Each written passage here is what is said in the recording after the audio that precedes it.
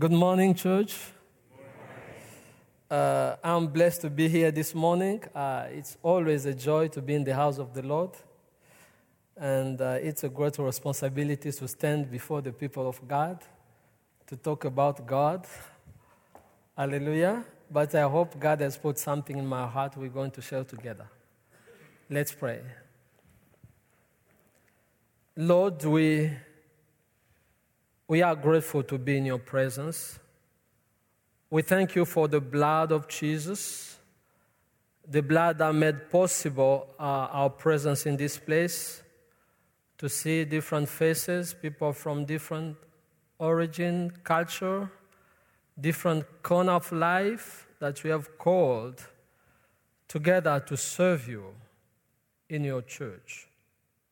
We pray as we share the word of God, we will be humbled and we let your spirit speak to your people.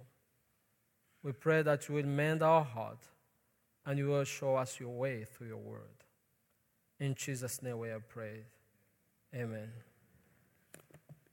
If you have your Bible with me, can you open together? Would you mind to stand up? We'll read together.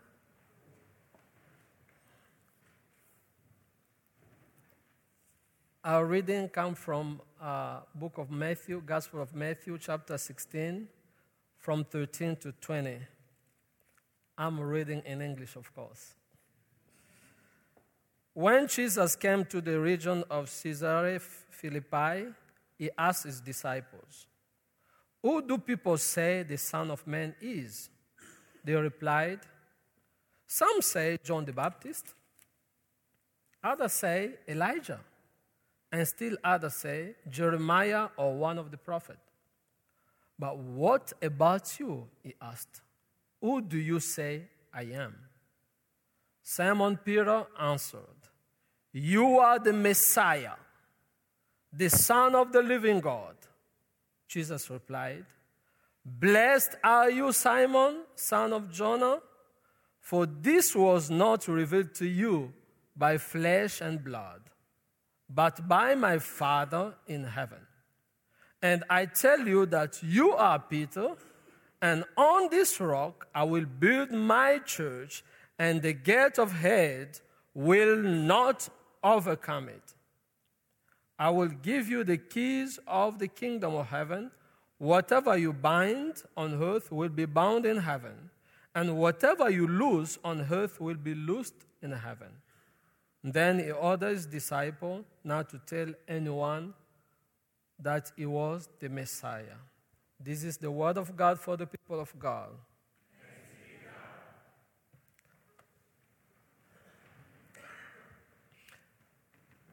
Our theme today is, "I will build my church."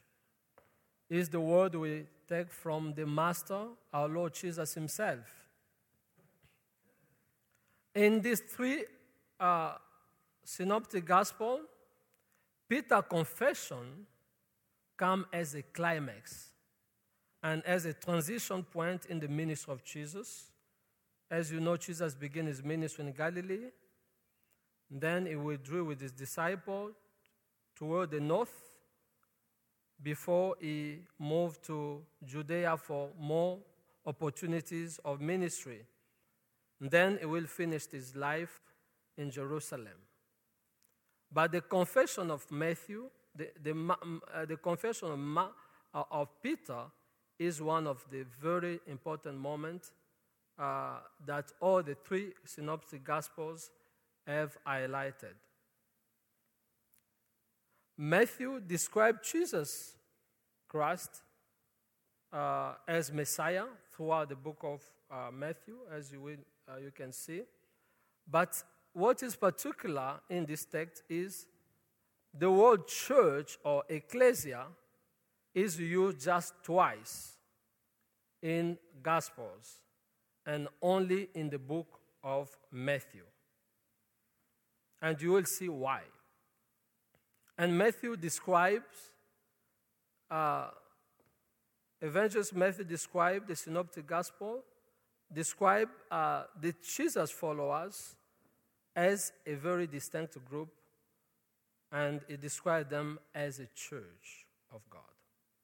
So the theme of church is very important for Matthew. But my problem this morning, I'm going to point out two elements in the story we just read. The first one, I'm going to talk about identity of the Messiah. And the second one, I'm going to focus on building the church, the statement that Jesus made, which is a very important statement, not only in the book of Matthew, but throughout the New Testament. Because we'll see that the coming of Jesus culminated in building the church where all of us as Christians, we come together to continue the mission he has started as he came in. And the third element, of course, we'll see some application deriving from this text. This text we just read starts with very important question. Jesus moving from Galilee toward Caesarea de Philip, the Bible says he turned around and asked his disciples, "Who do people say the Son of Man is?" Jesus wanted to know what people say about him. And of course, as you see, the disciple reported what people have said. Some said, "You are one of the prophets who come back to life." Others say, "Of course, you." Some say, "You are Elijah." I guess because Elijah brought a child back to life and gave him to his mother. And we see in the story in the gospel, Jesus did the same. You remember in the book of Luke, chapter 7, 12 to 13, Jesus, brought this child, this son, who was dead, resurrected him and gave him back to his mother. So that people seeing these similarities, they concluded certainly Jesus was Elijah. Others say maybe John the Baptist. As you know, John the Baptist preached the gospel with boldness and authority. And in the gospel, we have seen Jesus, how he preached the gospel with boldness and authority. And people could say, yes, maybe is John the Baptist. So it's obvious that all these answers were not adequate. Amen? They were not adequate because they do not describe who Jesus was. The true identity of Jesus was still hidden from the mass population, from the people. People didn't know who Jesus was. People didn't know his identity. People were in denial. They didn't know who Jesus was. And because they didn't know the identity of Jesus as the Messiah, they couldn't worship him. They couldn't serve him. Because how can you serve someone you don't know? That was the question. As long as the world will not have the revelation of Jesus Christ, they will still in the darkness, and they will not experience the love that Jesus has come to share with us. They will not experience the salvation Jesus has come to share. Jesus came as a man, but in him, the Bible says, the fullness of God were dwelling in. So, but many people couldn't see it. What makes the difference between the disciples and the rest of the people is the revelation that the disciples received of who Jesus was. And the rest of people, because they didn't receive the revelation, they couldn't serve him and follow him. So the question is, why are we here this morning? Why are we here sitting and listening to the preaching? Why are we here worshiping the Lord and singing? I think the answer is because we have the revelation. Because we know who Jesus is for us. That revelation leads us to have our eyes open and to see how God is and allows us to relate to Him in a level He wants us to relate to Him. As long as that revelation is not given to us, we cannot cross the line between those who don't worship the Lord and those who are in Christ. So there is a need for the revelation of Jesus, not only for us, but for the world. So the world is in darkness because they do not receive the revelation. They haven't understand that revelation so that they can respond with joy and with faith. And it was very important for Jesus to ask the question. The revelation is very, very important, the revelation of Jesus Christ. And as you will see, after asking his disciple, who Jesus was, who people say he was, now Jesus turned to his disciple. He turned to them. He said, but you, what do you say the Son of Man is? But you, what do you say the Son of Man is? And we see Peter answer is unequivocal. You are the Christ, the Son of the living God. You are the Christ, the Son of the living God. And the reaction of Jesus is clear. Blessed are you, Peter, son of Jonah. Blessed are you. Blessed are you. Blessed means you're happy, you're favored, you're fortunate to know, to have the revelation. Hallelujah. Fortunate to have the revelation. When you have the revelation, you become a different man. You become a different man. You are favored because you live from darkness into light. Now you are back to God. You can relate with Him. We cannot relate to God if our eyes are not open. When I mean eyes, I mean spiritual eyes. Be open to see Jesus the way He is. That's why Jesus said, you're happy. You are happy. You are blessed. You are favored. You are fortunate. Hallelujah. We are favored. We are fortunate because we know the Lord. Because our eyes are open.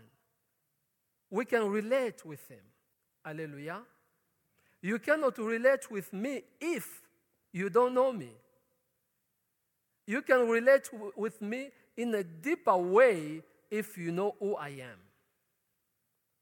If you cross that boundary of what everybody knows, and what very few know. And we who are here, we know the Lord through the revelation. We cross that boundary. Our eyes are open. We can see the beauty of the gospel. We can see the love of Jesus. We can experience that. Hallelujah. And this changes us. This makes us fortunate, make us happy. Happy, different, not because of kind of material we received, but because of the new position we have. We are in light, we can see Jesus the way it is. That's why disciples were following Jesus. Wherever He went, because disciples, their eyes are open. They know now who Jesus is. He is the Messiah. He is the Savior. He has come for us. Hallelujah. He is the Messiah. And that is the difference. Let me tell you, the greatest revelation of your life is knowing Jesus as the Messiah. Is the greatest revelation, is the greatest discovery of your life, knowing Jesus as your Savior. And this discovery leads to your greatest self-discovery. Say amen. Because when we discover who the Messiah is, we start a journey of discovering ourselves. Because our true identity is hidden. Hallelujah. Our true identity is hidden. It's not what the world is telling us. It's not what the circumstances of life are imposing on us. Our true identity is hidden in God. He is the creator, He is the maker, He is the one who made us. We can understand who we are only through Him. Hallelujah.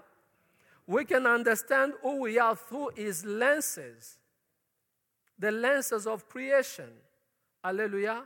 We are not randomly created. We were not randomly created. We are not the production of evolution, but we were created.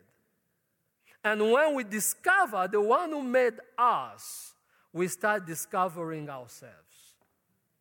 That's why discovering Jesus Christ as our Lord and Savior is the greatest discovery of your life.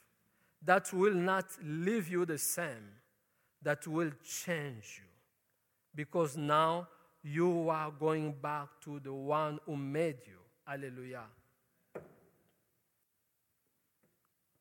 We are not always what the world is telling us. God, the Creator, knows who we are. Hallelujah. And through Him we can know who we are really. So because of sin, we were evicted out of the blessings, out of Garden of Eden. You know the story of Adam and Eve, our ancestors who left the Garden of Eden because of sin. That was the beginning of the separation between us and God. We were led astray. Now Jesus, as the Messiah, has come, hallelujah, has come to bring us back to our Lord, to bring us back to our God, so that we really understand the purpose of our life. Jesus Christ is the OT Messiah, the Messiah promised in the Old Testament, promised long time ago. He has come to do what? He has come to repair what we did in the Garden of Eden. He has come to fix the relationship that was broken years ago. Hallelujah. He has come to fix us, His church, to fix us, the people of God, who led astray. He is the Messiah. That's why it's very important. Discovering is the Messiah is the beginning of the church. Is the beginning of the church. And when we discover who He is, we enter into relationship with Him.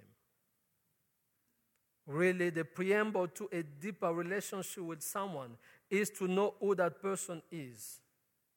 It is to know his real identity as we oppose to what appear to be.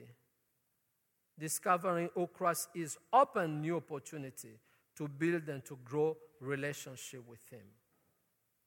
Hallelujah. Do you grow that relationship with Him? Do you continue growing as you know Him, as your eyes are open and you can understand who Jesus is? Jesus said to Peter, that revelation doesn't come by flesh and blood. It is not a result of personal effort and pursuit. Nobody can know God by himself. It's impossible. Because of our fallen nature, we cannot, by our own effort, to know God. We cannot to know who God is. We can have perception of God. We can have some understanding of God. but the true knowledge that leads to saving salvation. That's the true saving knowledge, I wanted to say. When we capture it, it changes us. It leads us to build a relationship with Him. And that knowledge comes only through God. The revelation of Jesus Christ. The revelation of Jesus Christ, who Jesus Christ is, it is only by the Spirit of God. It is not by our own effort. It is when Holy Spirit opens your mind and your heart to understand what Jesus is. It is not always easy. You can read about the death of Christ. You read about how He was killed, how He was crucified. But if the Spirit of God doesn't open your mind, that'll be different story. Hallelujah. You cannot connect what's happened to what's happened in heaven. Hallelujah. You cannot connect it if you don't have the Spirit of God. So our prayer is God will open the hearts of the people around us and in the world so that they too can experience that love. So after Jesus responding to Peter about the revelation, I like what he said. On this rock, he said, you are Peter. On this rock, I will build my church. Hallelujah. On this rock, I will build my church. I know there is a debate about the meaning of rock, the meaning of, is it Peter Jesus was referring? Or is it the church himself who's the rock? Or is it both? I will not enter into that debate. But let me just say this. On this rock, I will build my church. I see more than what people are saying.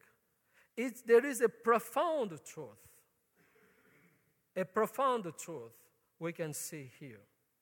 But the first thing, let me say, the statement Jesus is saying, I will build my church, is a very strong statement. Jesus is making a strong statement to say, church is never been people's initiative. It is God. It is God who planned to build His church.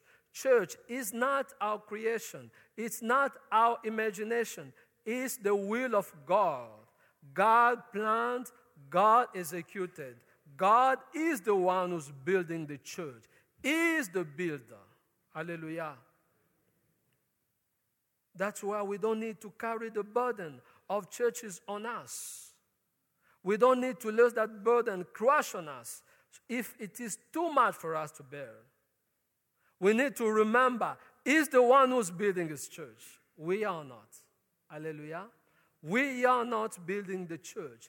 He's the one who's building the church. Because He made it clear, I will build my church. Hallelujah. I will build my church. He's the one who's building. I'm just saying to someone who feels tired about serving the Lord. You know, like me, you know, many leaders, church leaders and pastors are dropping out of ministries. They are tired to serve. They are depressed. There is so much to bear. It's so demanding to serve the Lord. It's so demanding to answer the call. But let me remind you, it's His church. It's not ours. It's time for us to turn to Him, to say, you are the builder. You are the one who's building the church. Hallelujah. That's why we need to pray. We need to go to Him in prayer and ask that the Lord will come and help. Ask that the Lord will be in charge. Hallelujah. We'll be in charge because it's too much. He's the one who's building the church. And the promise saying, the gates of hell will not prevail against it. Because He's building it, Nothing will prevail against it. The gates of hell is the power of death. The gates of hell is the worst enemy in Jesus' context. But Jesus said, no one, nothing will overcome the church. Nothing will stop what he has started building, because that is his own plan, and will defend his work. Hallelujah. When we look at the church, maybe the church doesn't look like a glorious church.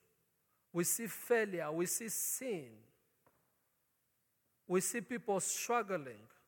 In America, I just read someone, they're saying in America, attendance is going down, holiness is wanting, love is superficial, discipleship is thin. Seminary are struggling to find a young generation interested in the church ministry. Things are difficult. Church, everyday church is dying in this country.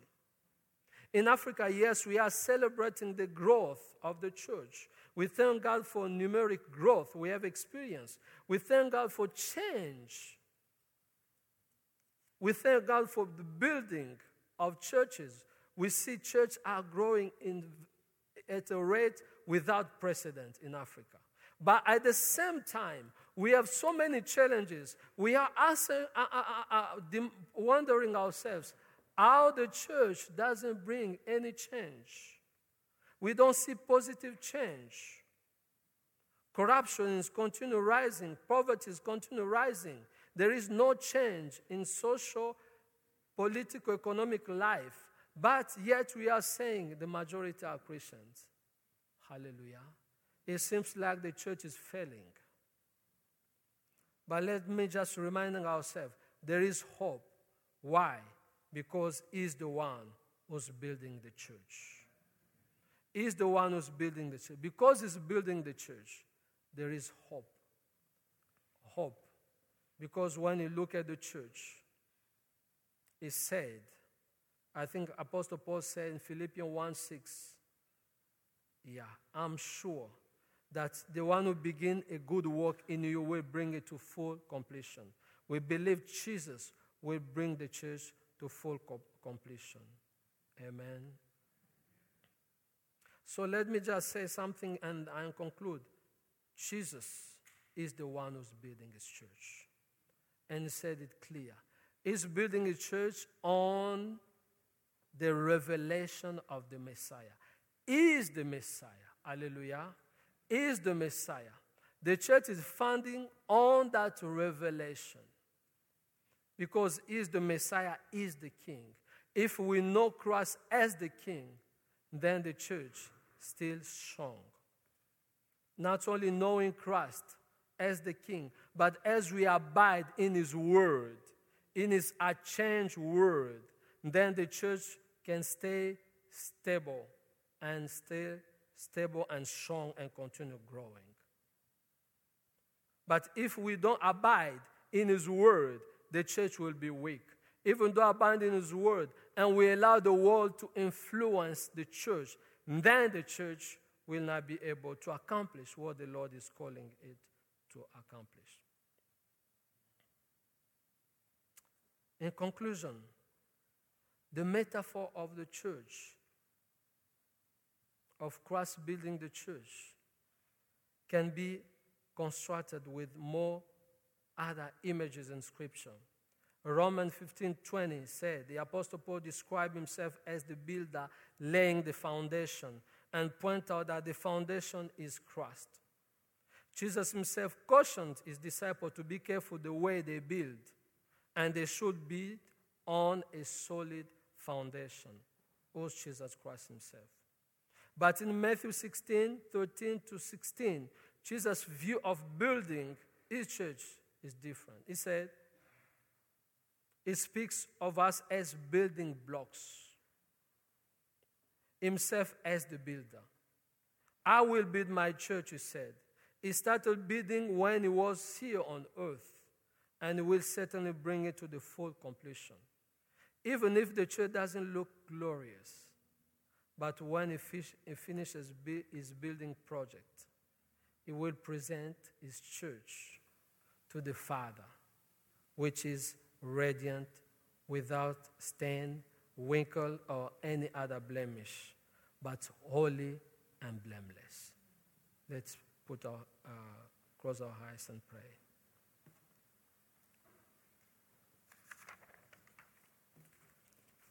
Lord, we thank you. We thank you for your grace. We pray that you will continue sustaining us as we come to you, Lord. That your church will continue growing stronger and stronger. And no plans of the enemy will stop your church and the plan you have for us. In Jesus' name we pray. Amen.